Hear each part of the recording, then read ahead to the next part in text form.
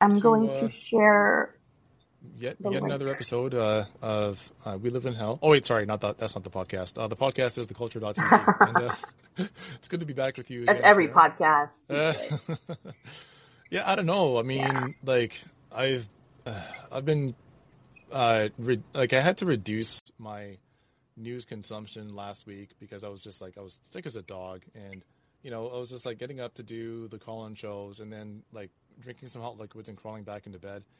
And now that I've like resumed I've resumed the routine of like getting up in the morning, reading what's happening in the daily news, and also reading the takes that have been coming out of our prestigious Western news publications. I gotta say, I'm at a loss as to how bad it's gotten. I was actually saying yesterday on the culture that where we are in terms of discourse, it's like the years of iron in Italy. It's like that, except replace iron with stupidity. And it's just everybody is being absolutely murdered by utter stupidity in discourse and punditry. So I saw an article or an opinion column by Thomas L. Friedman with the New York Times, and the article started off, or the first iteration of the article claimed that we are right now witnessing the first world war, like the first real world war. Did you see Right. that? I saw that. I saw it a little too late, so they had already changed the headline. Yeah. So now it was called something like, let me pull it up. It says something like, "Oh, Putin didn't know we were all watching," or something like along those lines. So they As if actually, Vladimir apparently, they Putin, probably got a lot of heat. Vladimir Putin is not aware that the West has media. I don't know. I'm not sure where that was supposed to be going. Or that he's sitting around like refreshing his Twitter feed, waiting for like validation from fucking like all these blue yellow emojis. Yeah. Like that's his goal. That's his material reality. Yeah. So, But Thomas Friedman is really scraping the bottom of the barrel, even for liberals. Like I think even liberal, if I was a liberal, I would still be embarrassed for Thomas by him. Friedman, this is one of the worst pieces of writing I've ever laid eyes on. And that's not me using hyperbole. That's me like I cannot, if I handed in something like that to, so with theculture.tv, we're going to be launching a Substack in a week and a half. And the editor for the Substack is actually the very first editor that I ever had as a writer, like as a journalist. My friend Kelly Kodaki is going to be helping us with the Substack launch, and that includes editing articles. And so Kelly is, getting me sort of like retrained in the habit of coming up with, like insightful analysis, like, whatever I read it with a critical eye, and then think of like, find a few things that are off, like strike you as off with what you've just read, do a little bit of research, and turn it into analysis. And so, I mean, this is what she would tell me way, way back when, this is back in like 2014, I think was when I first started writing articles professionally. And if I handed in to her what Friedman handed in to his editor at the New York Times, it would have been rejected on its face. And so it got me thinking, and this is what we were talking about yesterday, is that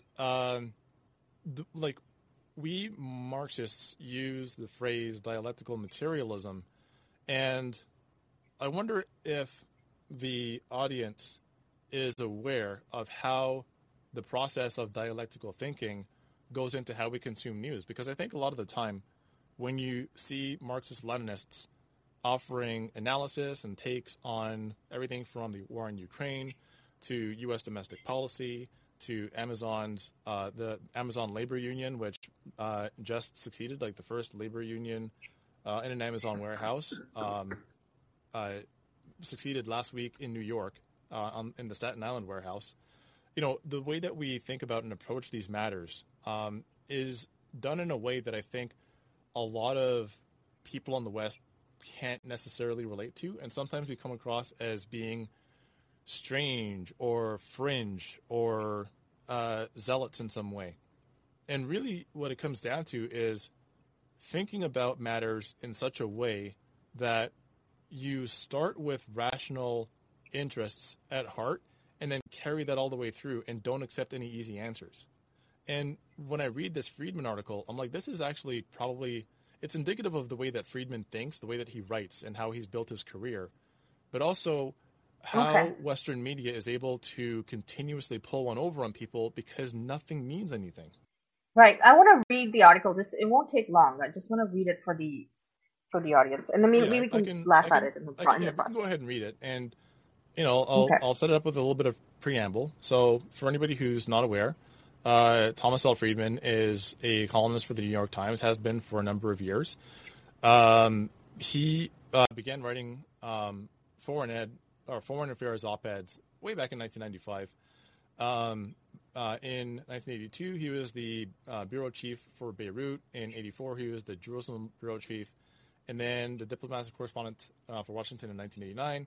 And later on, the White House correspondent and economic correspondent. He's been with the New York Times since 1981. His education is in Mediterranean Studies from Brandeis University, graduated in 1975. And then in 1978, he got a master's in modern Middle East studies at Oxford University. So, he's not unintelligent. He's just got point of view and ways of thinking that I find impossible to decipher. So his article, which now reads, "Putin had no clue how many of us would be watching," goes something like this. Almost 6 weeks. Sorry. Oh no, I was going to read it. Do you want to read it or? Yeah, I can read it. You want me to read it? Okay. I got it. Oh no, I was going to read it. Oh, okay. No, okay. Fine. You go ahead.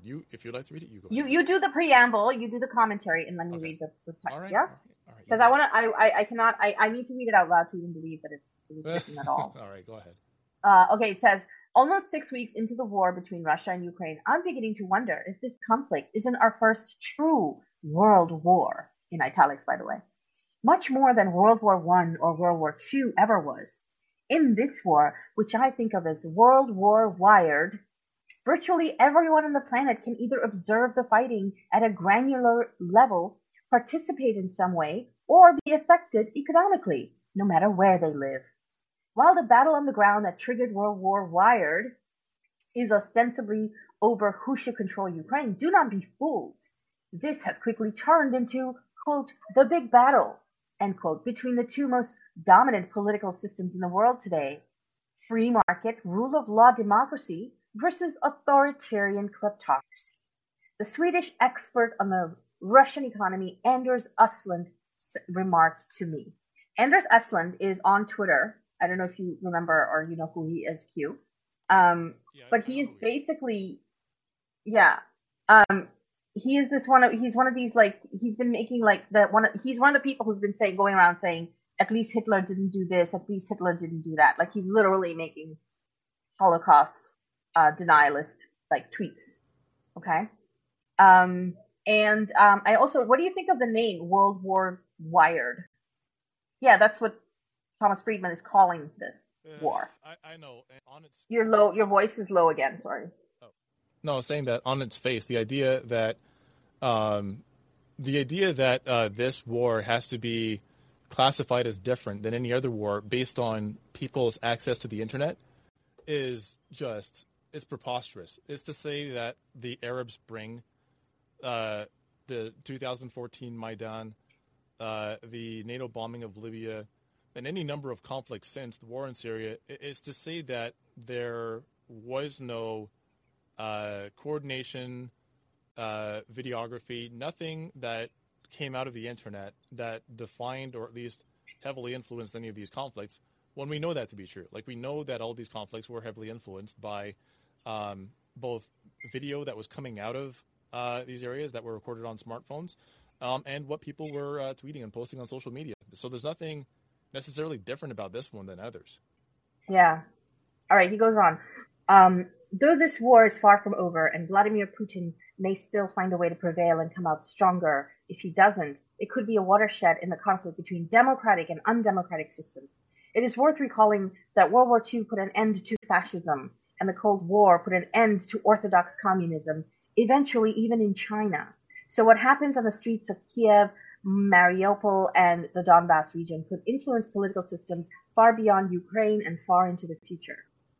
So he again compares basically what he calls free market capitalism with authoritarian kleptocracy, and I find that very interesting. And I want to like compare what he's like. He thinks he even calls it capitalism later on. Right. I'll continue. Indeed, other autocratic leaders like China's are watching Russia carefully. They see its economy being weakened by Western sanctions, thousands of its young technologists fleeing to escape a government denying them access to the internet and credible news, and its inept army seemingly unable to gather, share, and funnel accurate information to the top. Those leaders have to be asking themselves, holy cow, am I that vulnerable? Am I presiding over a similar house of cards? Everyone is watching. In World War I and World War II, no one had a smartphone or access to social networks through which to observe and participate in the war in non-kinetic ways. What the fuck does that mean? Indeed, a large chunk of the world's population was still colonized and did not have the full freedom to express independent views, even if they had the technology. Unlike here, where if you say anything that doesn't toe the line, you get fucking banned or suspended, or get a tag put on you, or get shadow banned. So that's fine. Many of those residing outside the war zones were also extremely poor subsistence farmers who were not so heavily affected by those first two world wars. There weren't the giant, connected, globalized, and urbanized lower and middle classes of today's wired world. Now, anyone with a smartphone can view what is happening in Ukraine, live and in color, and express opinions globally through social media. In our post-colonial world, which is a bullshit phrase, by the way, governments from virtually every country around the globe can vote to condemn or excuse one side or another in Ukraine through the UN General Assembly. By the way, I just saw the speeches some of the speeches at the Security Council meeting that was just held. I don't know if you caught some of that, Q.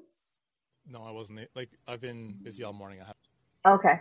Yeah, no, it was interesting. I actually caught when was it France, Russia, China, India, Norway, Ghana, and UAE. And then I had to log out to come on the stream. So, but like, anyway, it was, it's the UN, like it's supposed to be just posturing. But it was interesting, like the French lady was like really going in there, like, oh, we condemn with the whole highest thing, all the war crimes committed by Russia. She like made it a point to say war crimes committed by Russia, like, first of all, assuming that there's no war crimes committed by Ukraine, and then basically saying that they don't condemn that. Anyway, China's and India's speeches were really interesting, actually. Okay, I'll continue.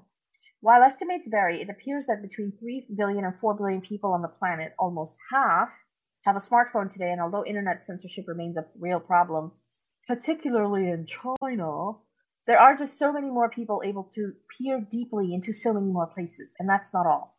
Anyone with a smartphone and a credit card can aid strangers in Ukraine through Airbnb by just reserving a night at their home and not using it.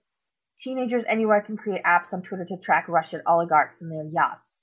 And the encrypted instant messaging app Telegram, which was invented by two Russian-born techie brothers, as a tool to communicate outside the Kremlin's earshot, has emerged as the go-to place for unfiltered live war updates for both Ukrainian refugees and increasingly isolated Russians alike. So, but it's also, Telegram is also where you will find a lot of, Russian, like pro-Russian accounts where there's all these videos are being posted, which have been removed from Twitter, right?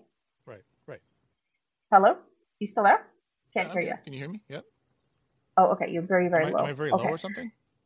Yeah, you were very low. Okay, it's better now.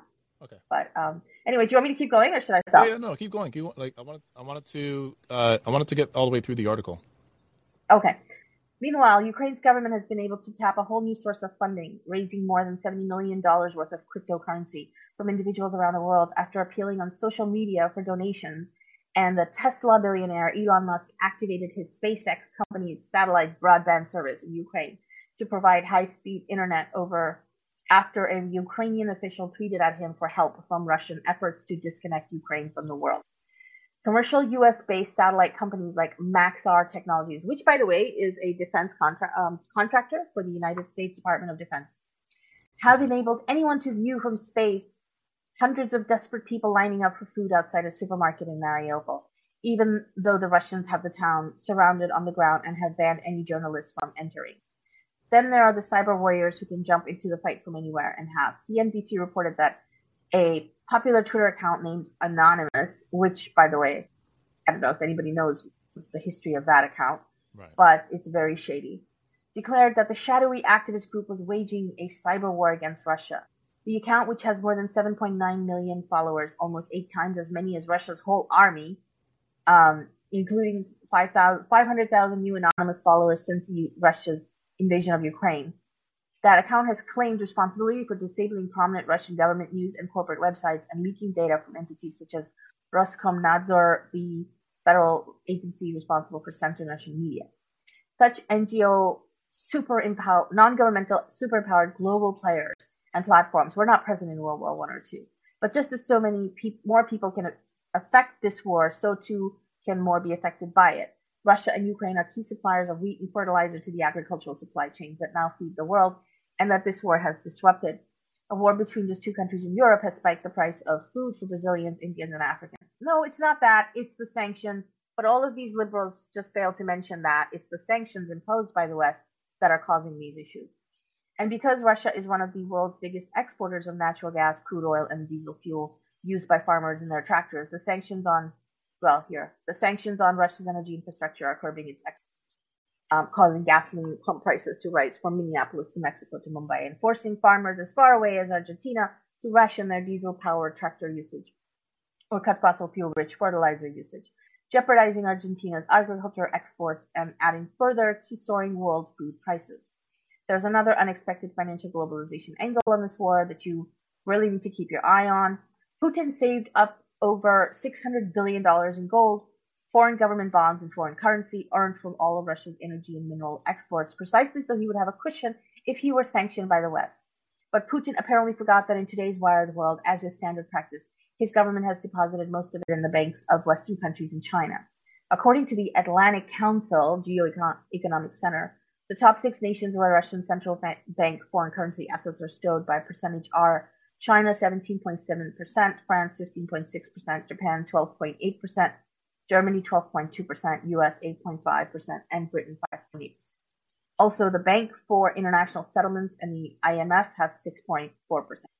Each of these countries except China has now frozen the Russian reserves it is holding, so around 330 billion is inaccessible to Putin, according to the Atlantic Council's tracker. But not only can the Russian state not touch those reserves to prop up its crumbling economy, there will be a huge global push to tap this money to pay reparations to rebuild the Ukrainian homes, apartment buildings, roads, and government structures the Russian army destroyed in Putin's war of choice. Message to Putin. Quote, thanks for banking with us. It will be legally difficult to seize your savings for reparations, but you'd better get your lawyers ready. End quote. This is fucking Thomas Friedman getting paid to write in the New York Times. He goes on, for all those reasons, all of those leaders around the world who have drifted towards some version of another Putin-inspired authoritarian capitalism or kleptocracy have to be worried, though they will not be easily dislodged no matter what happens in Russia. These regimes have become adept at using new surveillance technologies to control political opponents and information flows and to manipulate their politics and state financial resources to keep themselves ensconced in power. We are talking about Turkey, Myanmar, China, North Korea, Peru, Brazil, the Philippines, Hungary, and several Arab states. Putin was surely hoping that a second Trump term might transform America into a version of this kind of strongman kleptocracy. Oh yes, that's what would make America a kleptocracy. It would be Trump. Before that and after that, and tip the whole global balance his way. Then came this war. To be sure, Ukraine's democracy is frail, and the country has had its own serious issues with oligarchs and corruption. Kiev's burning aspiration, though, was not to join NATO, but to join the European Union, and it was in the process of cleaning itself up to do just that. That's what really triggered this war. Putin was never going to let a Slavic Ukraine become a successful free market democracy in the EU next door to his stagnating Slavic Russian kleptocracy. The contrast would have been intolerable for him, and that is why he is trying to erase Ukraine. But Putin, it turns out, had no clue what world he was living in, no clue about the frailties of his own system, no clue how much the whole free, democratic world could and would join the fight against him in Ukraine. and no clue, most of all, about how many people would be watching. And that's the end. Okay, where do you want to start with that? Ugh. Oh my God. Okay, well, I find it really interesting how, I mean, he does go into like the wheats, the wheat exports and things like that. But for the most part, he still says that all of that gold is Putin's like personal property or something. That's Russia's reserves. That's not Putin's property, right? So, I mean, we can talk about any of it. You tell me where you want to start. I think I think where like this entirely goes off the rail is in the opening paragraph. Like he starts out really early with it, uh, by when he says, "I'm beginning to wonder if this conflict isn't our first true world war, much more than one or two ever was." Which I think of as World War Wired. Virtually everyone on the planet can either observe fighting at a granular level, participate in some way, or be affected economically. This is the difference between like the I'm not exactly sure how to call it. It's like the sort of like presentist, and it's a way of thinking that is not rooted on any past ever having existed, not rooted in any um, context. It's simply I had a thought. This is what it is. So this is how we're talking about it. And there's nothing grounding it whatsoever. So when he says, for example, I think of as World War Wired, everyone on the planet can either observe the fighting at a granular level, participate in some way, or be affected economically. Okay, so observe the fighting at a granular level. Um, when during the course of the war in Syria, all kinds of videos were being released out to the West, especially with people that were migrants and were trying to find safe passage into European areas. You saw, for example, people who were amassed at like the Polish border and had to break through in droves. We've seen wars happen and conflicts happen in Latin America, where there's people who are um, like being moved into Colombia to engage in fighting against the Colombian government. Colombians that are moving in to fight against the Bolivian government. Like we saw that happen.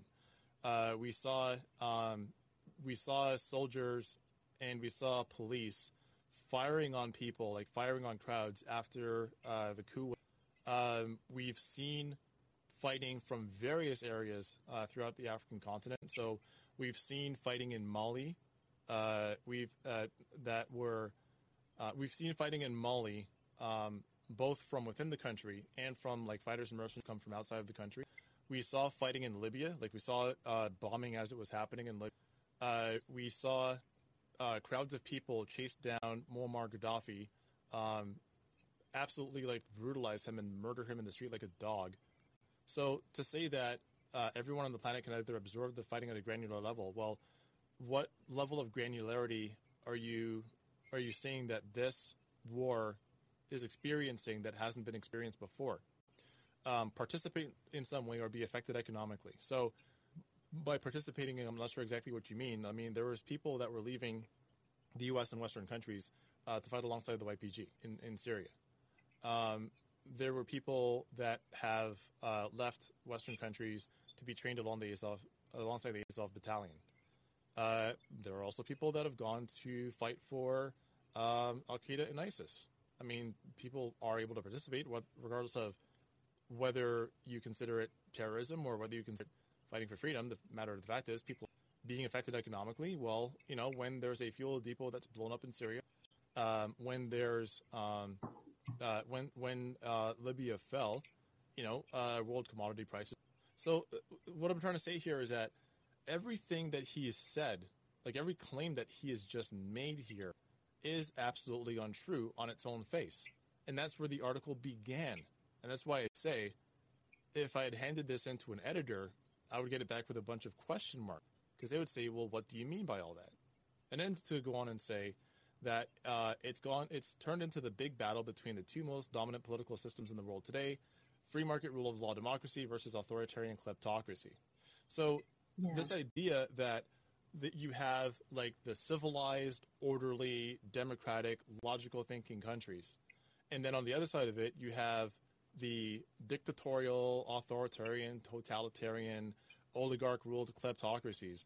To create that kind of a binary is to say that we don't experience problems with authoritarianism and kleptocracy on our end, and then on their end, they don't experience any sort of democratic processes or are expected to follow rules and laws, and that there are no such things as free markets, such as they are on the other side. So to create this binary makes no sense because you can find elements of both on either side.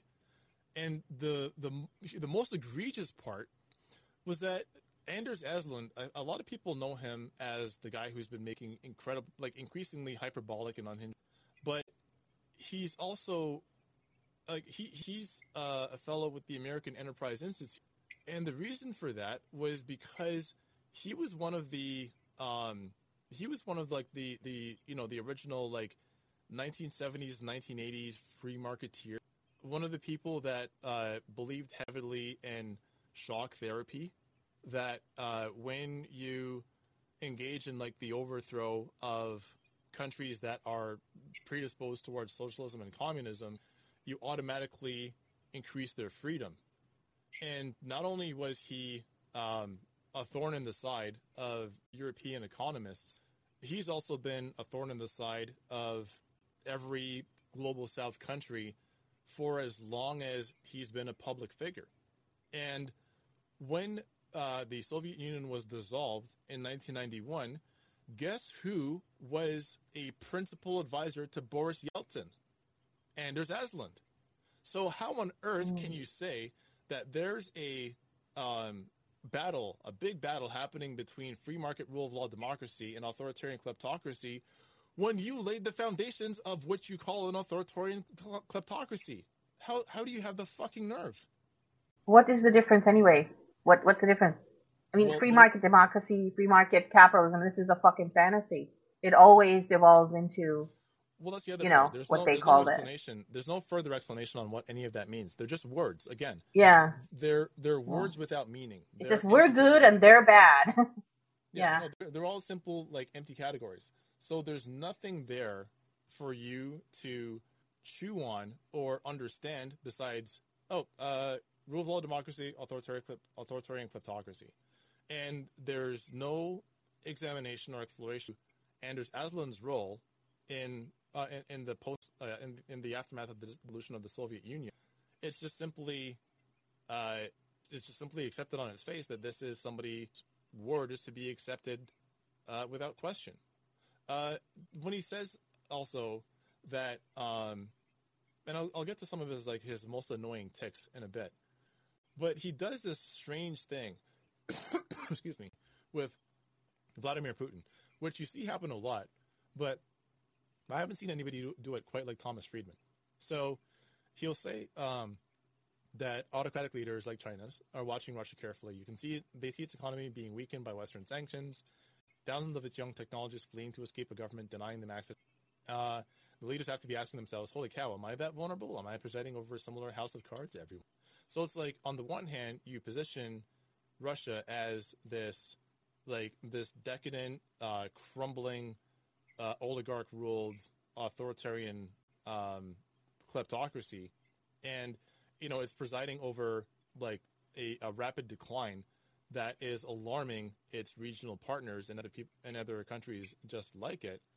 And then later in the article, he'll say things like, there's another unexpected financial globalization angle on this war you have to keep your eye on. Putin saved up over $600 billion in gold, foreign government bonds, and foreign currency, earned all from all of Russia's energy and mineral exports, precisely so he would have a cushion if he were sanctioned by the West. Okay? So it's Russia is able to develop this authoritarianism, that it's able to clamp down on internet and freedom and prevent its people from having access to various facets of democratic life, because they want to maintain control on their citizenship, on the body politic. So it's they are this Eastern big bad that's able to just exert excuse me, exert a certain amount of force on its people that in many ways, for a country of that size, is, at least for as long as it's been doing so, according to people like Thomas Reed, unprecedented. But at the same time, it's simultaneously crumbling, that people are leaving the country, voluntarily, mind you. People are leaving the country. Technological smarts are flowing out of the country. So it's like, all right, so they're smart enough to exert that level of control over their own citizenry, but yet not smart enough to prevent people, like the most valuable assets, especially in a war that you claim is the first real world war, an information war or a wired war, the priesthood responsible for keeping the flow of information in Russian hands, they're achieving rapid egress out of the country because they're sick and tired of being clamped down on. So on the one hand, they're smart enough to establish this authoritarianism, but also not smart enough to maintain control over it because its most valuable assets are leaving. He does this again in this paragraph. Right. Putin saves up over $600 billion in gold, foreign bonds, government bonds, and foreign currency. But he says, Putin apparently forgot that in today's wired world, as is standard practice, his government had deposited most of it in the banks of Western countries and China. So you mean to tell me that having foreseen the possibility of sanctions that could not only cripple the country, but loosen his hold on power, Vladimir Putin manages to amass $600 billion in gold, foreign government bonds, and foreign. But he's also simultaneously stupid enough to place these assets in deposit institutions where it can be denied to him anyway. So he's smart enough to try and avoid the sanctions, but dumb enough to be sanctioned. And like, none of this makes any sense. Yeah, he's a cartoon villain. It does. Like, how do you write an article like this where, like, I've seen this happen where a columnist or pundit or analyst will at the same time describe a foreign power or the leader of a foreign state as being too strong and yet not strong enough, being very weak. Also, okay, look at this. I mean, just look at the fucking numbers. I've never seen it done in the same paragraph. That is unprecedented to me. I've never seen someone do that in the same paragraph. Just look at these numbers, okay? So he says Putin saved up over $600 billion in gold, foreign government bonds, and foreign currency, okay? Then in the next paragraph, he says the Atlantic Council told him that the top 6 nations where they're stored are China, France, Japan, Germany, US, and Britain. And China has 17.7% of that, and all these others, 15.6, 12.6, it's like 28, 29, 30, 34, 35, maybe 46, maybe like 60% of it is held by at least, and then the IMF has another 6.4. So about 65 to 70% is held in these other countries, these Western countries, and then 17.7% in China. But then in the next paragraph, he says that 330 billion is inaccessible to Putin. Like, the numbers don't add up, because that would only be like that would mean that he still has access to like 45%. You know what I mean? Like, it's like mathematically incorrect too. Like, there's a discrepancy there, and it's like it's right there in his own text. Like, he didn't even fucking think, like, nobody proofread this, you know? So I just it's difficult to get through stuff like this, because it's like, how does somebody with such, and he has the educational credentials that he should know how to make these, or make some argument remotely approximating it that doesn't sound so stupid. But I've never, like, I don't know that there's columnist, author, speaker, thinker out there where there is as wide a gap between his ability and his prestige and remuneration, like how much he gets paid. I've never seen such a wide gap between and his actual ability. It's never been wider than Thomas. And so, but I think I just wanted to use this to illustrate a point, which is that this is the way, like, this is the type of thinking in the West, right? I mean, I want to say the United States, but it's not just the U.S. The UK they're like the U.S. times to the power of 10. And the reason I say that is like, if any country makes the U.S. look less bad, the UK is just it's Britain, fucking awful. And I don't know how much of it has to do with, like, the importance of debate and being part of, like, I don't know, like the educational ethos of the UK, but like there's something about their culture of debate where it's like if you can make something sound like it makes sense, if you can make something sound smart to score a rhetorical point on your opponent, it doesn't matter if it's true or not, or even if you think about it, whether it actually makes sense. It's just a matter of whether people accept it to be true on its face. Like, I think they're the absolute masters of this. The U.S., I think there's at least some tethering to like the grounded principles of materialism somewhat, and I think it's Well, the somewhat U.S. exists I in think Canada the as difference well. is that I think the U.S. has a pretense of trying to do good in the world. Yeah, We know it's bullshit, but at least they pretend. The British don't even pretend. They never really pretended. They're like, no, we just want our, we just, we are better than everybody else and we deserve to rule the world. Like yeah, they don't even pretend. So like, I think that is one of the core issues, but they're obviously, it's much more complicated than that. But I feel like that, the British and the class system, the ruling class and the sort of the capitalist hegemony is just taken as a given. And they're not even pretending that they're like in any way what do you call it? Um, you know, no, iconoclastic, which the Americans have this illusion that we're different, we're better, trying to, we're trying to be better, we are democratic, we want to save humanity, and we're, all of that bullshit that they say, which they still use for the same purposes. The British don't even have that pretense. And to me, that's like core. Like they just have accepted that, yeah, we're the British Empire and we deserve it, and that's that. And you right. can just all shut up and serve us. Yeah. So I wanted to use that as a way to springboard into a conversation. And by the way, like anybody can feel free to. Oh shoot, I was just gonna take John's call. John, I'm not sure like if you like dropped down voluntarily or you accidentally got dropped. I mean, please feel free to come run on back up because. But Yeah, yeah, everybody come on up. Come on up to talk to us. Hang out with us. yeah, especially because we're keeping it to 90 minutes. If you have like stuff that you're marinating on and you think, oh, I'm gonna hop into it later in the call. Well, the problem is, or later in the show, we may not get to you. Like, it's better to come up sooner than, and we can have this conversation.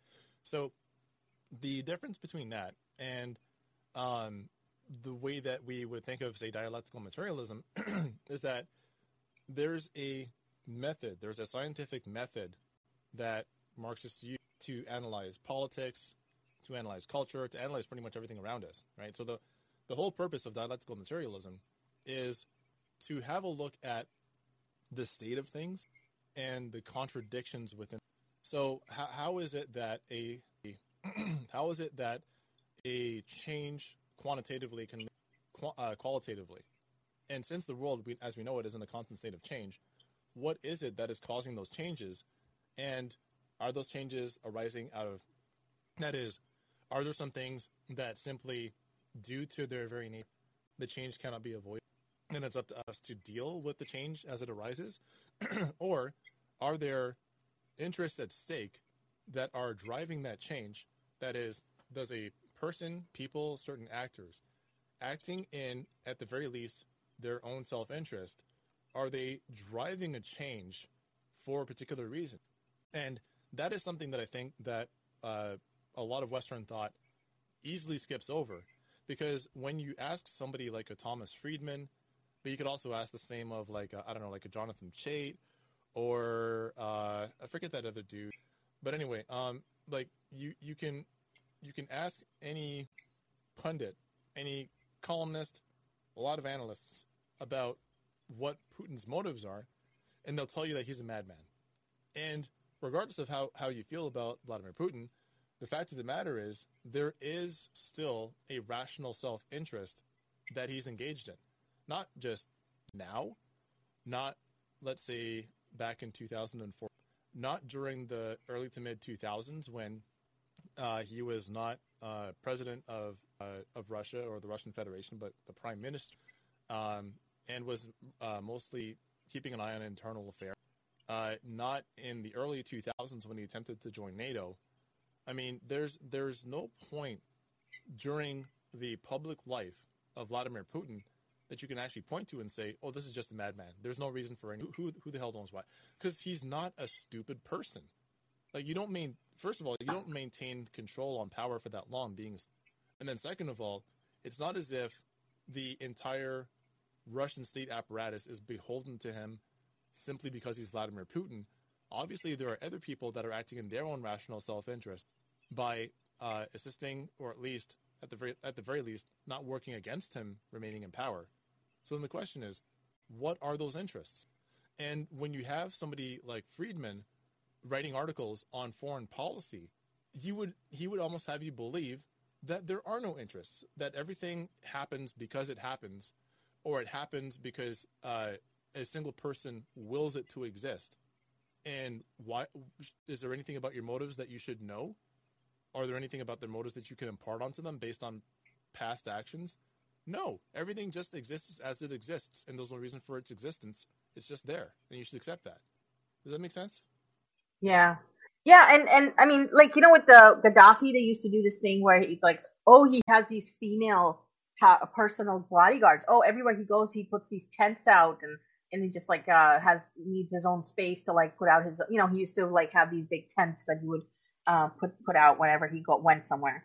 And so they would take these like quirks and mock him. And with Putin, they do this stuff where they're like, oh, he goes fishing. Look at him with his shirt off fishing at a lake. How hilarious is that? Look at that guy just fishing. It's like, motherfucker, everybody, like, how many of your people go fishing? Like, why is that fucking, I mean, first of all, like, right. It's just used as a way to further distance, alienate, dehumanize, and mock these people who are supposed to be cartoon villains. And the U.S. and Western media engages in this all year round. They're ready. They're like, they've been preparing people to hate Putin for years, and so that is why people just get activated, because these little messages, these subliminal and sometimes not that subliminal messages are in every piece of media, every story, every movie, every TV show.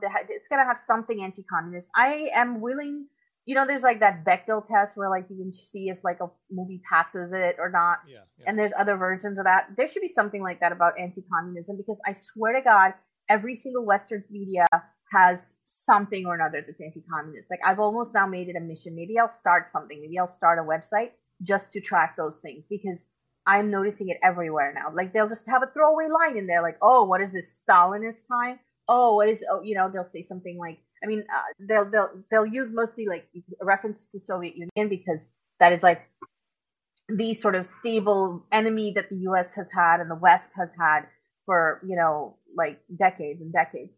But, they do have these sort of these mechanisms built into these cultural products, which Westerners consume. I mean, I do, and I'm one of the people who doesn't do as much as other people do. A lot of people are constantly watching, shows and TV shows and playing video games, and all of these messages, these political, anti-communist and xenophobic and imperialist messages are embedded in all of these programs.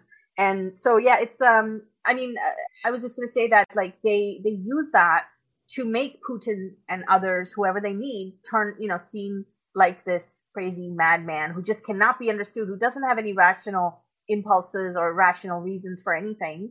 He's just doing it because he's just this megalomaniac who like sits in the dark and like laughs, like it's just weird. Yeah.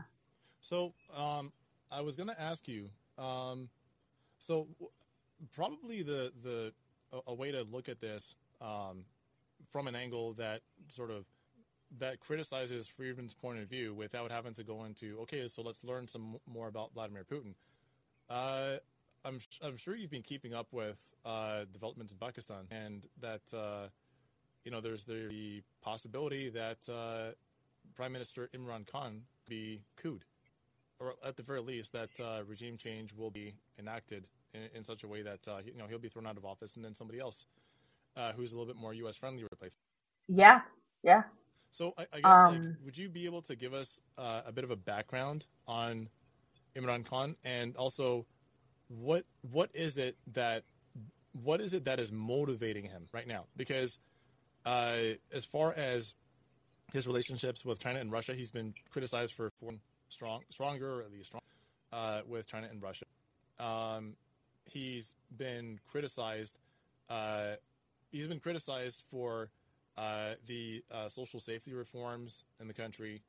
Can you what give social us safety like a reforms? bit of pardon me? Sorry, what social safety reforms? I forget what the name of the policy was, but there were policies to strengthen like social welfare that he was Uh-huh. criticized for in the Economist. I remember ago, Yeah, I was going but to ask who yeah, criticized him. Okay. yeah, Okay, that and makes sense. I Yeah. wanted to get a sense from you of like who he is, what are his motives, and is this just say another autocrat trying to maintain a tenuous grasp on power, or who is he? Well, definitely would not listen to the Economist on anything. I mean, maybe read them to get their perspective, but definitely not correct and accurate or fair analyses in those in that particular magazine, which Lenin also criticized heavily in his time.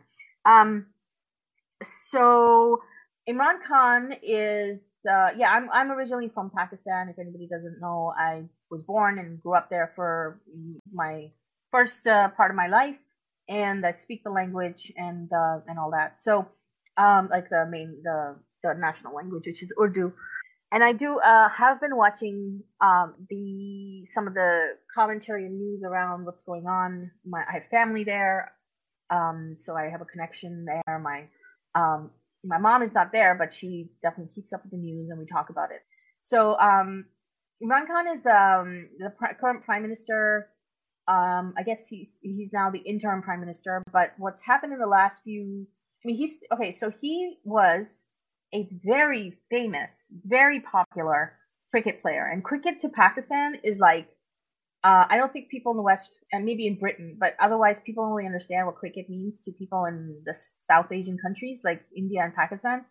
It is like it is like if you combine the popularity of basketball, baseball, and American football or whatever, or soccer, and you kind of rolled it all into one, and that kind of fervor that happens.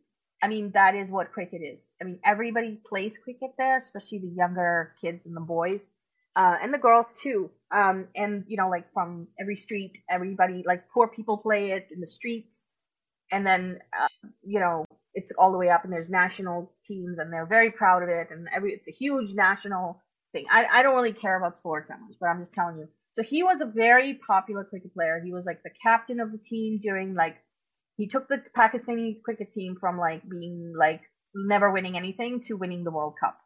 And he was extremely popular. He was also very attractive when he was young. Like he was hot, okay? So I mean, we're talking like 19, I think late 70s and early 80s, maybe. So, but anyway, so he was very popular, very good looking, um, and he was like a rock star cricket player.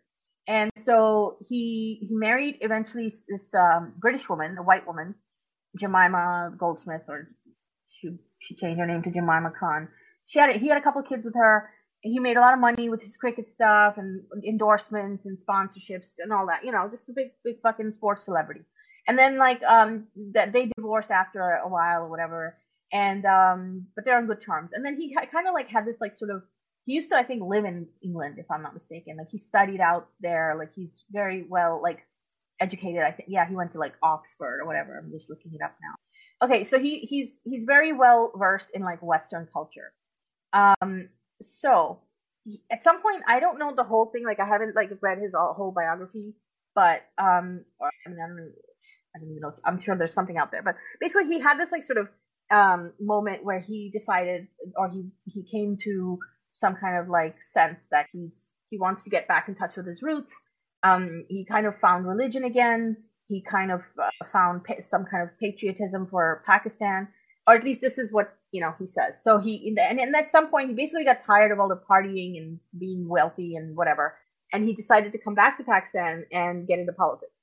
Now in Pakistan, now he's from the northern province which borders Afghanistan, so he's ethnically, I think he's ethnically Pashtun, which is the ethnicity that's shared by many people in Afghanistan, right? So there's like when the British cut those borders, they didn't really give a shit about ethnic as they didn't in any other place in the world. So the ethnic Pashtun people are divided between Pakistan and Afghanistan. So he's from a Pashtun background, and which is in the north part of Pakistan. It's called the province is called Khyber Pakhtunkhwa, KP for short. So he started getting involved in the politics there, and that was during like the war on terror. And he basically opposed the Pakistani governments, the various ones at the time that were the government of Pakistan, the national governments were colluding with the United States and with Western countries to in this war on terror business, right, for the last 20 years. And that meant they were basically drone bombing all these places, killing civilians. I think like 80,000 Pakistani civilians were killed. Um, and so a lot of that happened in the province where he was. Okay, so he started gaining popularity because he was opposed to the drones, he was opposed to colluding with the West, with the U.S. He was opposed to all of that. So he started getting very popular with the people, and that's how he, gained popularity. That was part of his rise, but also his fame and popular, being a cricket player and all that. So anyway, so he is not. My point is that he eventually became prime minister in 2018, and elected prime minister, and so and since then he has a kind of he's been sort of this like personality. He's not an autocrat. He's more he has a sort of personality where his position is that he genuinely cares about the people, and he doesn't need money. He can't be corrupted because he already is like a multimillionaire. Like he doesn't need the money. He can't be bribed, which is the thing with Pakistan. I don't know if you know. I'm sure other countries have a similar problem, but literally everybody in the Pakistan ruling class, in the Pakistan government, they have properties in the Middle East, the Gulf, right, in Qatar and Oman and Bahrain. They have huge properties, or they have properties in London and Paris, and they store their money outside. They take their money outside of Pakistan. They basically use Pakistan as a way to they work with these imperialists. They're comprador bourgeoisie. That's the term, comprador bourgeoisie.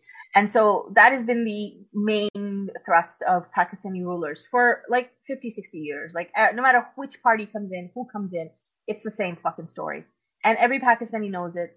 So, or working class Pakistani knows it. And there's a lot of apathy there. So someone like Imran Khan, who came in kind of on a populist message, but not like, I mean, when I say that, people think, oh, like Donald Trump or whatever. And yeah, in a way, there are definitely similarities in terms of the messaging or the type of messaging, where it's more about, we have to protect our sovereignty. We cannot, that these people who have been ruling us are corrupt.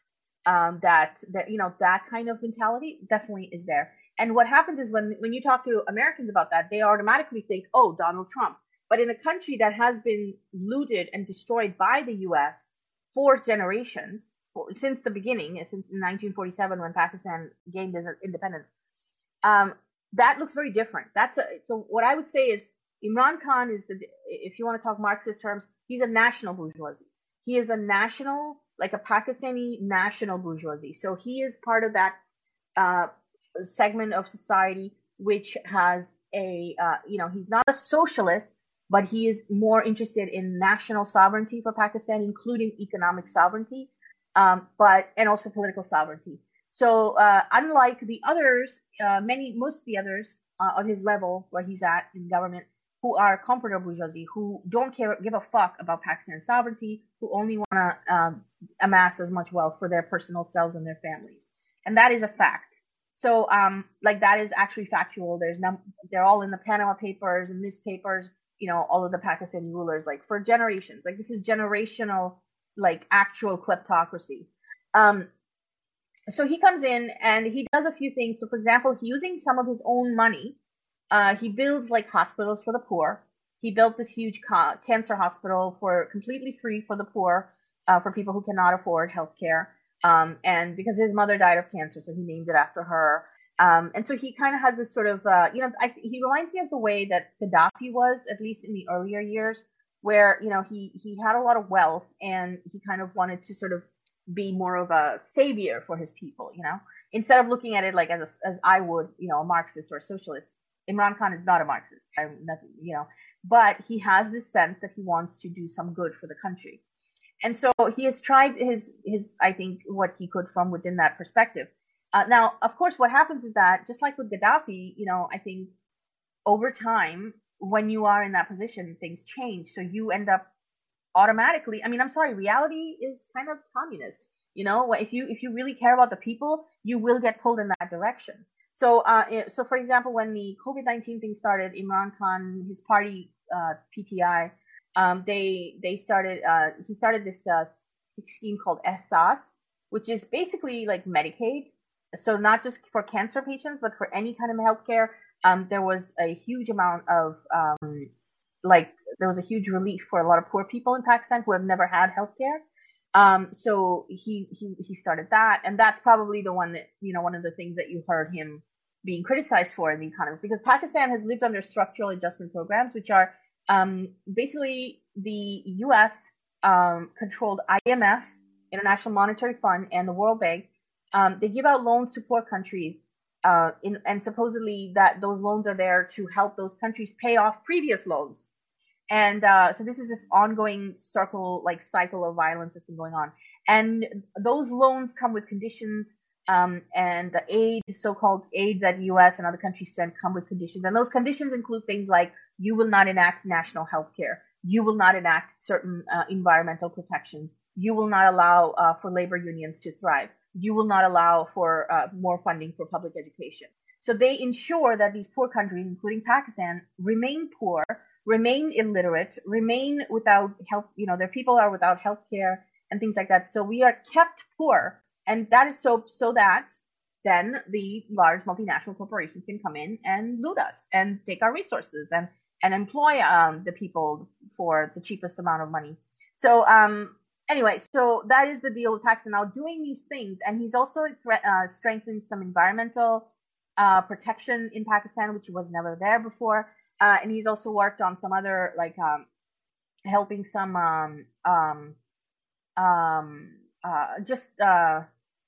some of the initiatives in healthcare have been really good.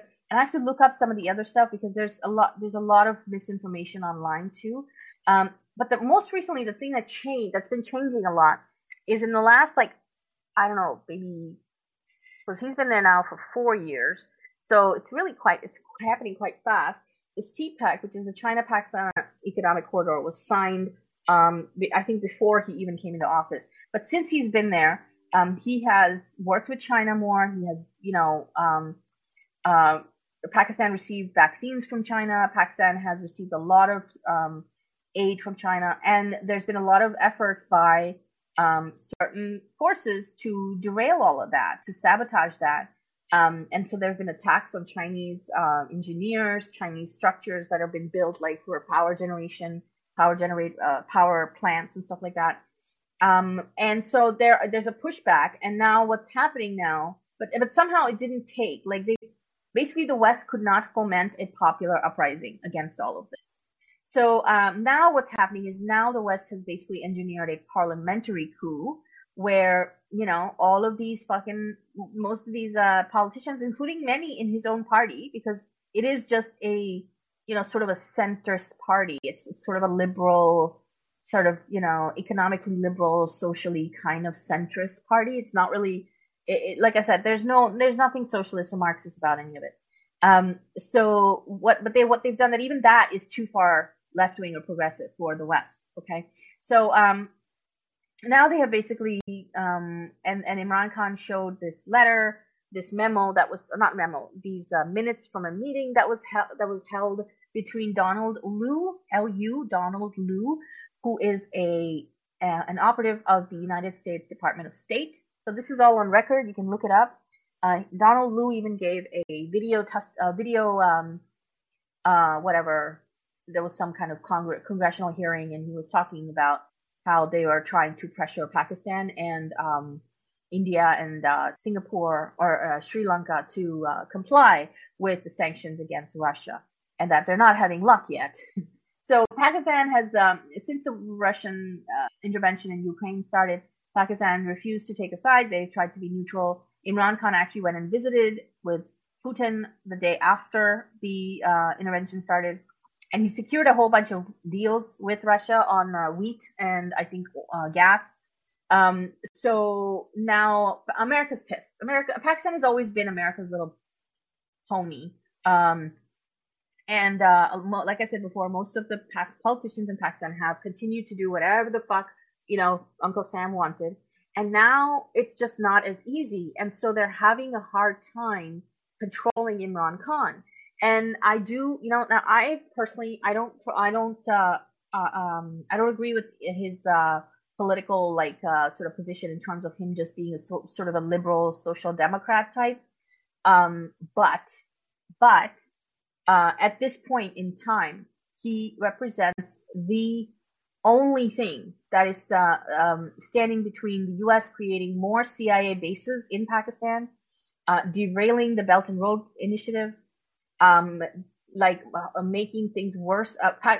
Imran Khan has even worked with India on some issues, which is huge for Pakistan. Like Pakistan and India almost define themselves by their hatred for each other on a government level. Like it's part of their national identities. So and there are arguments. Okay, I'm not gonna sit here and hash that out. But I'm just saying that it is huge for those two countries to even consider like talking to each other. So Imran Khan even praised India recently he said that India has always had an independent foreign policy and that Pakistan should have something like that. So, what I'm saying is that he's doing things that like nobody else has done in a long time, possibly ever in Pakistan's history. And the U.S. is getting very upset about it. And they don't like that that Pakistan is working closer and closer with China. Pakistan is a key part of the Belt and Road Initiative. And Pakistan and China also have a very long history of good, friendly relations. So all of that is very much not what the U.S. wants. So what the U.S. wants is more of a return to the 1980s, a project where Pakistan was used, 70s and 80s, was used against India, and it was used against Afghanistan, and it was used against Bangladesh. So like the U.S. wants Pakistan to be its puppet again, and there are enough, comforter bourgeoisie and sort of some of the really corrupt people who run Pakistan, who are willing to go along with it, who have done it in the past and are willing to do it again. I mean, they have assassinated many leaders, including Benazir Bhutto, her father, even the dictator who worked with the U.S. eventually was somehow mysteriously killed in a plane accident, Ziaul Haq. Anyway, so I went on for a long time, but the point is that Imran Khan's life is in danger. Okay, he has talked about it. There's been many death threats, and he recently talked about it. I posted about it on Twitter, and he was so they tried to do a no confidence vote on him. What he did is that he knew it was coming, and he basically put a request to the as prime minister. He basically called for an election before they could, so that he's not their no confidence vote didn't go through. So now there's some kind of measure going on in the Supreme Court, and he has basically said that these people, the opposing parties, are colluding with a foreign government in a conspiracy against his government. And he has some evidence to that effect, including all this video footage, like I just said, with Donald Lu. So the case is probably going to go to the Supreme Court of Pakistan, where they will decide if he should be forcibly removed or if there should be an election. But most likely, most people, even his opponents, are saying there will probably be an election within 3 months. So then we will see. So that's where we're at. Right. So in that, I got a sense of, who he is, what his motives are, what is the broader context of political development, and why now? Why would there be towards deposing him, and why would it be necessary to dissolve Parliament?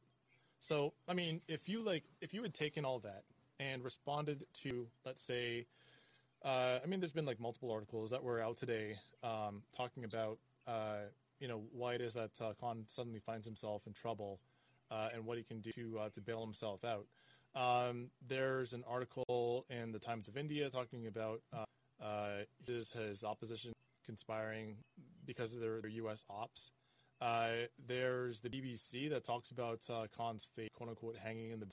And while the Times of India is, at least that article was egregious in itself, the BBC was, I couldn't even tell you how bad this is. It says that he was elected in 2018 on a platform of tackling corruption and fixing the economy. What was the purpose of it? We don't know. Why what was the state of the Pakistani economy, and what was the state of good order in business there? We don't know. Nothing is. So anything about, for example, the necessity for getting off of the black, or it wasn't exactly a blacklist, but it was like, there was flags on the Financial Action Task Force. So being able to get off of the ship. What exactly was the agenda? What would be required to get out of there? Well, we don't know. And I get that it's a relatively short article, but not even a passing comment about it. Nothing about the amount of violence that was taking place against Muslims, and the fact that a Pakistani prime minister that is willing to work with India, knowing that that is the backdrop, means something. Don't worry about it. We don't. So unfortunately, I mean, that's just this of foreign policy news, and the way that Western inform their readers is that we have this already always existing conception of any country that we deem a non-democratic state or is not one of our regional partners. They're viewed as just being by nature dysfunctional. And in some ways, I would say even U.S. partners are deemed dysfunctional as well, but it's like the kind of dysfunctional that we can actually get along with. The kind of dysfunctional that protects our interests. So you'll see, for example, Israel referred to as like these, and that's obviously like a slap in the face to U.S. partners in the area, but because it is regarded as a state that is Eurocentric, i.e. white, that they hold what the U.S. believes, congressional racist, APAC conferences, and so on, that where it comes to any of these countries that are deemed developed, deemed to be democratic, etc., that's the kind of treatment that they get, and there's always nuance to be afforded. But whenever it's any other country, they are simply basket cases, and this is how they always are. Occasionally you get lucky and find a leader that's willing to either develop or enforce some means of transparency and democracy. All right, Jason, we'll go ahead and take your call. What's up, buddy? Oh, okay. That's all again. All right, Jason, go ahead. Unmute yourself.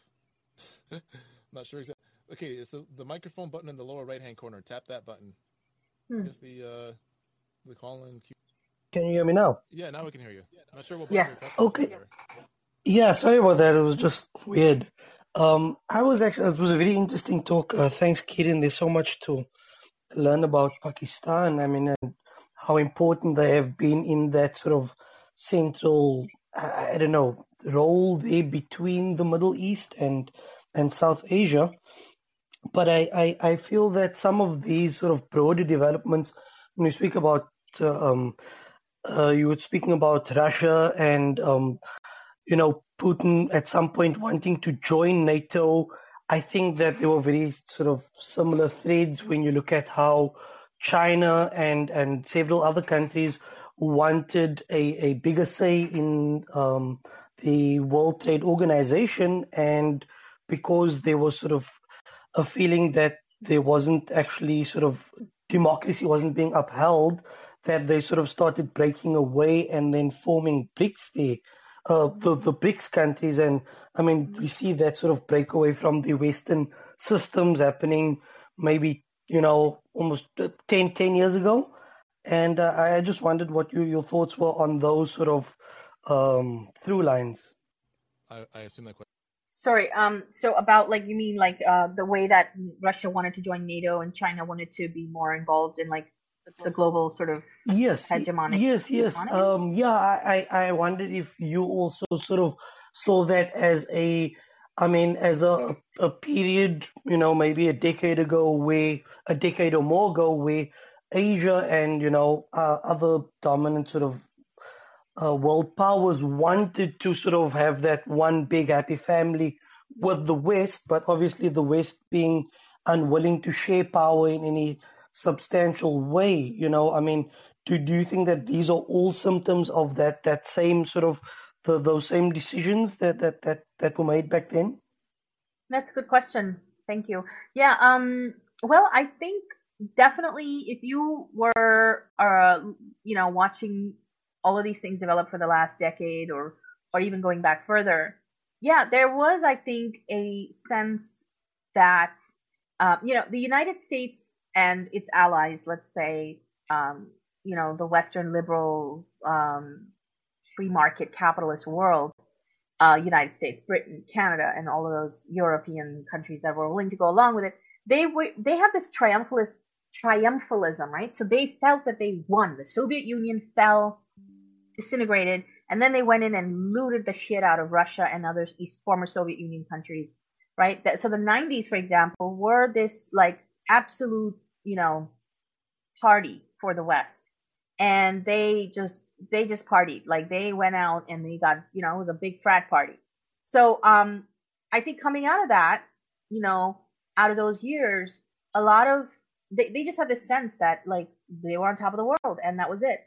And so a lot of these countries like Pakistan, I think originally Putin and when as he was coming up the ranks, um, his at least his government. I don't know about all of Russia. I can't speak for all of Russia, but I know that there were definitely elements in Putin, Putin himself and others, as well as many people in Pakistan. Many of some of the people who were running China at the time too. I know that there's, for example, Jiang Zemin, who was I think one of the he was I think China's president in the 90s, if I'm not mistaken. Anyway, so there was this sense that we can just get along, and okay, well, you guys won, and we will just be here doing our little thing, and and there was like Pakistan, for example, it was this idea that we want to integrate, we want to merge with the West, we want to become part of this triumphalist, Western civilization. And I don't want to say that's true of every place, okay, and I don't want to say that's true of everybody, even in those countries. But overall, there was this sense that we would be allowed in the winners club now. So, and I think that illusion was quickly broken right after 9/11, which happened in 2001. And at least for those of us in Muslim countries, that illusion was gone with pretty shortly thereafter. Because right after that, all of a sudden, the entire Muslim world was held culpable. And, many Muslim countries were attacked either directly or indirectly or somehow got pulled into this war on terror stuff. So the United States attacked and occupied Iraq, Afghanistan, and then eventually also went after other countries like, Libya and all of those places. And then the other thing is that if you were in Palestine or if you were in a lot of the countries, that was never an illusion that maybe you had. Okay. So I don't want to say that it's true for everyone, but there was definitely sort of this middle class, intelligentsia in global South countries that felt that we were now going to be allowed to just, be part of this sort of club. And it was an illusion. And the reason I say that is because they were never going to be allowed in. And as soon as the 9/11 attack happened, they went after the U.S. especially went after all these countries. And then pretty shortly, and in the beginning, actually, China and Russia both went along, and Pakistan went along with the U.S. They were working with the U.S. In these efforts, right, in the war on terror. And there was no competition that the U.S. had against themselves.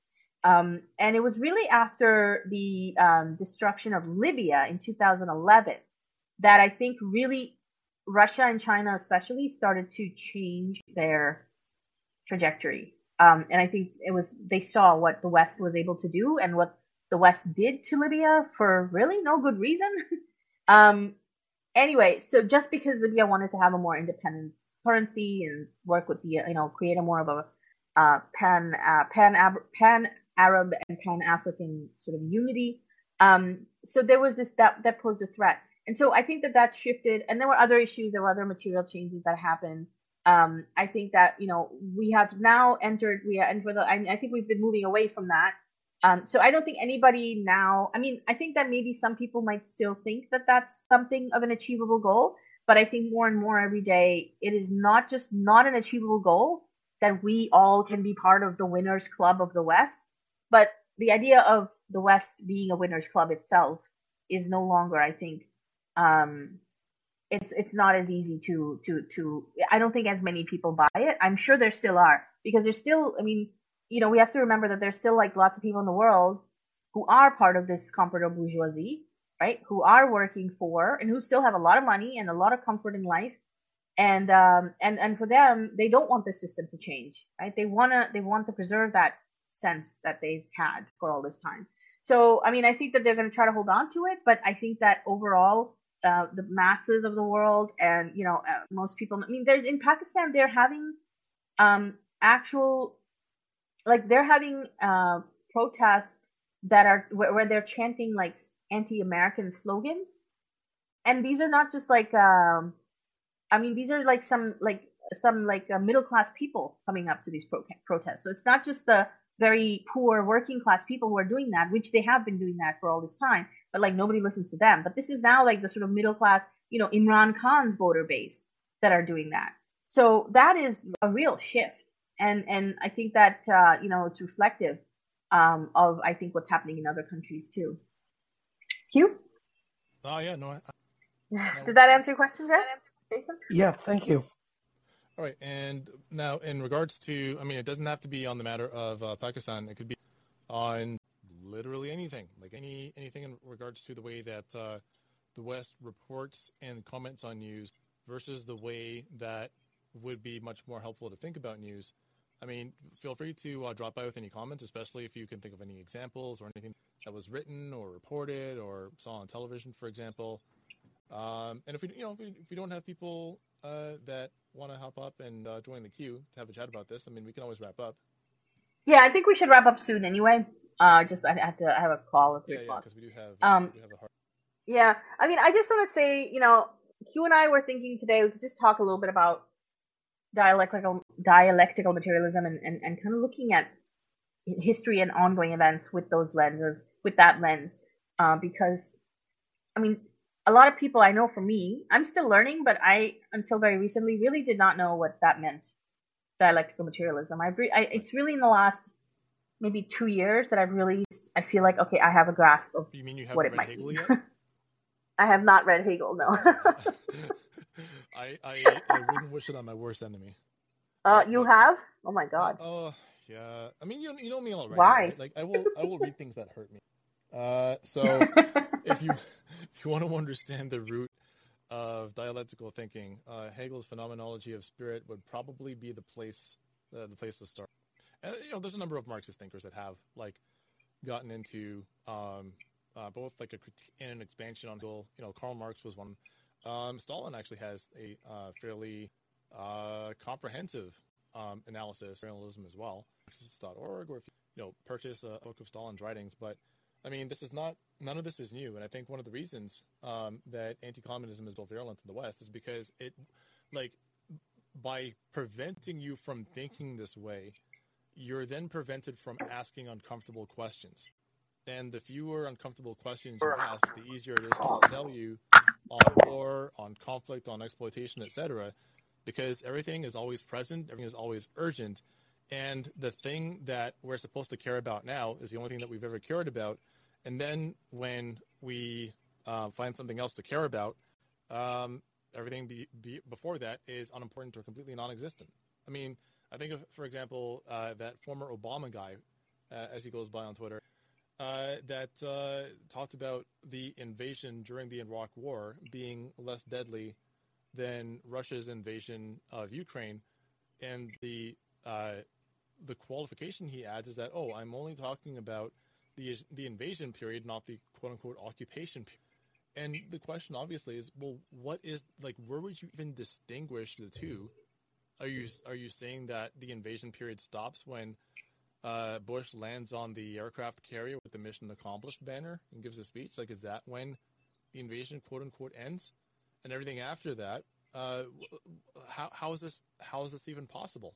But because everything is described on its own terms, as it's described, that is everything is just made up on the fly, and we're supposed to accept that, it prevents us from using already existing knowledge and drawing upon facts that we can confirm to arrive at an analysis.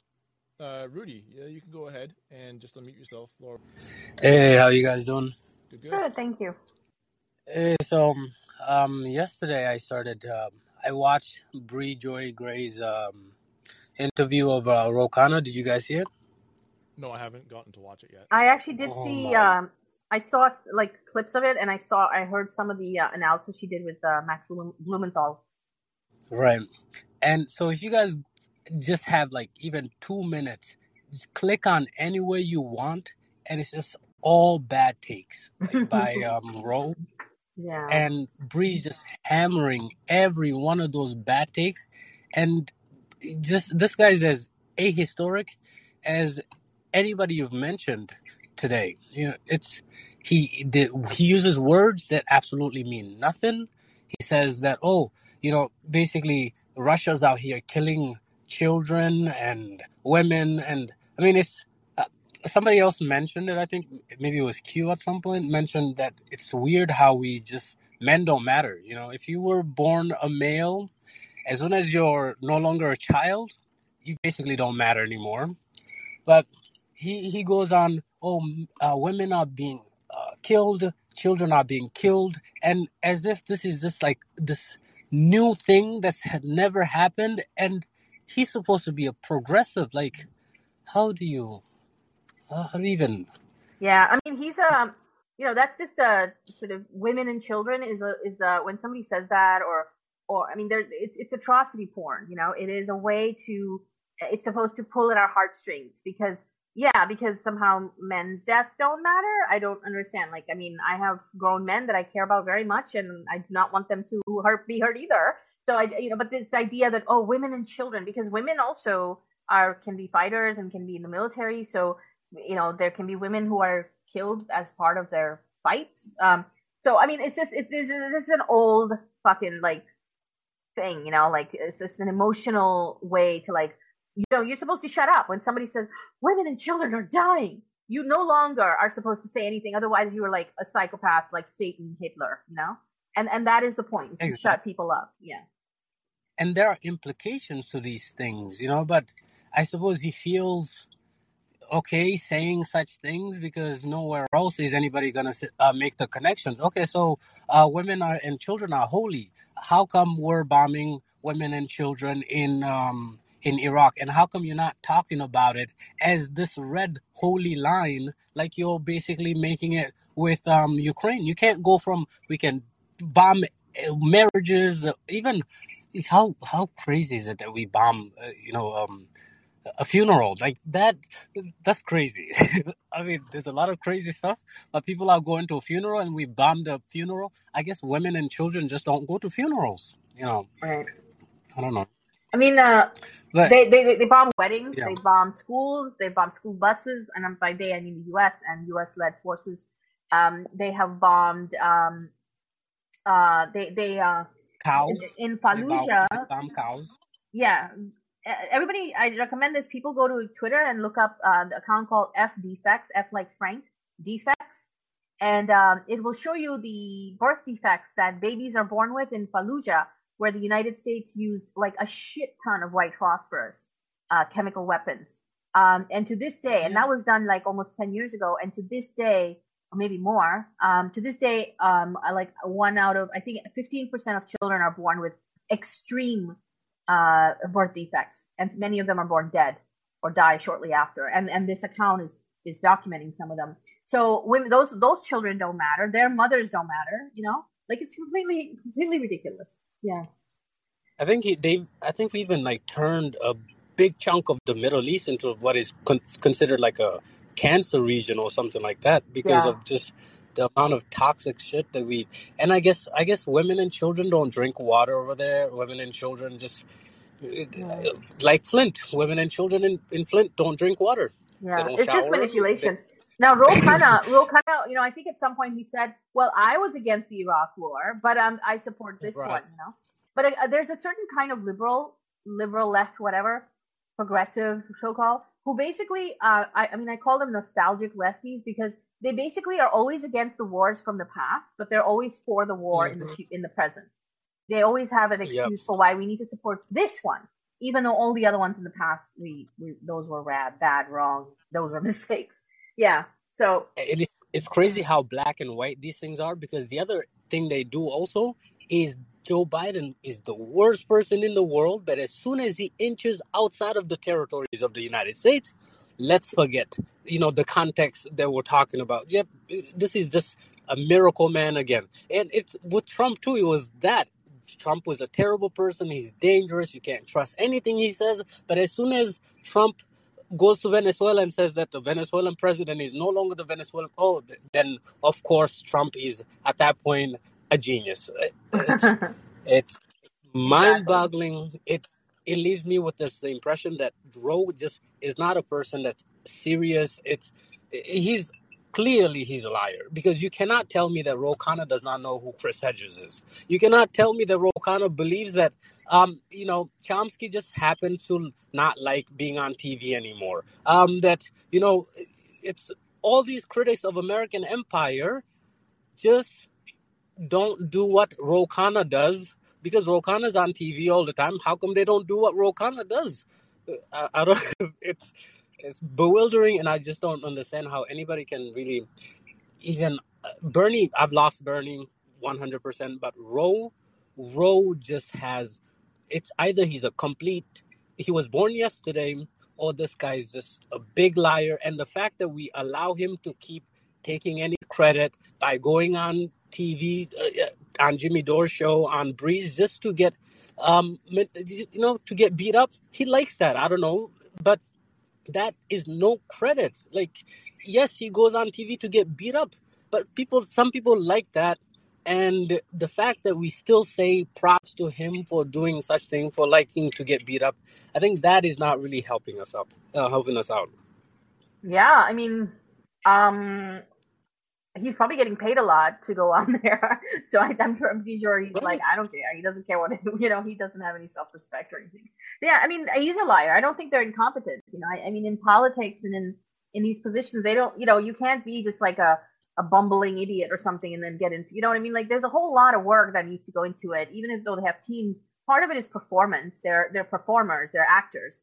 But part of it is And he's so also, good at it. yeah, He but you just do with have to these show big up. brown eyes. Yeah. Yeah. No, I it's all swear, a you look fucking at game. Ro as he's lying to you. You look at him as he's lying to you. He's got this. He does it with confidence. He gives you these big brown eyes. I look at him and he sucks me in, and then I close my eyes and I'm like, this guy's a liar. But every time you look at Ro, you would pretend. But when as a kid, I was really good at detecting who was a liar. But like now, it's as an adult, it's really difficult. And I think part of it is because we no longer call politicians liars. In Jon Stewart used to call them liars. Colbert used to call them liars. And can I ask you guys a question? Who's the worst replacement? Jon Stewart's replacement? What's the South African dude's name? Or Colbert's replacement? Colbert. Colbert is so bad. Ugh. Oh, they both suck, yeah. And Trevor Noah sucks too. I mean, I used to watch Colbert Trevor in the Noah Bush years, worse. but it is painful to watch Colbert now, actually. I can't even do it. He drank in Obama. This Yeah. guy drank in Obama. Oh. Did you see that when he drank him in? And you mean during the Obama years? Yeah, he had an interview with Obama where he just said, "Hey, let me just freeze this moment so I can drink you in." It was like it was a it's crazy. If you can imagine the person that Colbert would be making fun of in 2007, it's Colbert at that point. He says, He is the "Barack, just person, relax yeah. for a second, Yeah. let me drink you in." He's become like a semi-liberal Bill O'Reilly, which is what he used to parody. Yeah. Oh my God, he might be worse. He might be worse than Bill O'Reilly. I've never Yeah. felt so much cringe for Bill O'Reilly, but uh, so I appreciate you guys. What you're doing. I get depressed.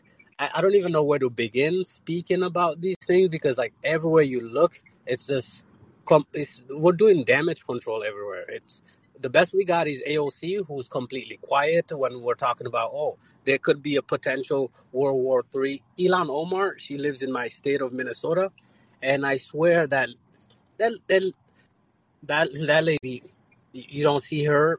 She's the best that we have, but again, there's a bunch of Somalis here. The United States drops bombs on Somalia all the time. The United States was trying to strangle Ethiopia for a minute. Elon Omar is nowhere to be heard. the Somali community is here. I mean, there's a bunch of Africans here of all the Nigerians, of course, they're everywhere, but there's no organization. You would imagine that the lady whose country is being bombed would, organize these people. And she knows how to do this stuff. It's not about voting. The whole, voted against the Iraq war. That's bullshit. The voting doesn't matter. It's, do you come out into the streets and do you talk to people and try to actually get the people, because that's the only thing that's going to get us out of this mess is people on the ground protesting. Even that is like a moonshot, but to vote and it's completely bullshit. I'm sorry. I'll let Gio go, but I appreciate you guys hear me out and express my frustrations. Anytime. And that's probably where we should wrap things up. I just want to say thanks to everybody who dropped by. Want to say Karen. 62 people. What the hell happened? I left the room for a minute. Yeah, no, we grow like more and more every week. I also want to note that. I just want to say thanks, Rudy. I was going to suggest to Rudy that it's all about class, Rudy. Immigrants can be just as jingoistic and stuff. In fact, sometimes more, because they have to prove that they're good immigrants. They're model minorities and all that. So it really comes down to class, and I highly recommend that you follow me on Twitter. And I can recommend to you some good books that might make you feel less depressed. All right, I'll stop. No worries. Just wanted to make note that we now have our Patreon up. So to support not only this show, that is the Culture Call-In show, but on top of that, the Culture live stream, which is on Google and Odyssey, and the Canuckcast, which is on the same forms on Wednesdays, to the Substack that will be in a couple of weeks. And on top of that, the video essays and podcasts, the new Frankfurt School, and the Negro Subversive podcast. If you want to support all of these things, you can do that for as little as $5 a month with all of this content that we offer you. So if you go to patreon.com/theculture.tv, patreon.com/theculture.tv, you can support us for as much as you're able. And if you're not able to support us, we really appreciate you sharing the any final thoughts, Karen, before we go? No, I just want to say thank you to everybody who came in, and please do check out the Patreon for Culture. And I'm actually going to also be restarting my podcast show. It's not going to be a podcast, so follow me. And there's a new show that I will be starting as well called Red Life Planet, but it's still under development. And I'm probably about maybe 2 weeks away or so from launching that. So, stay in touch. Looking forward to it. All right. I'll see you again Thursday. All right. See you, Q. See you, everybody. Bye.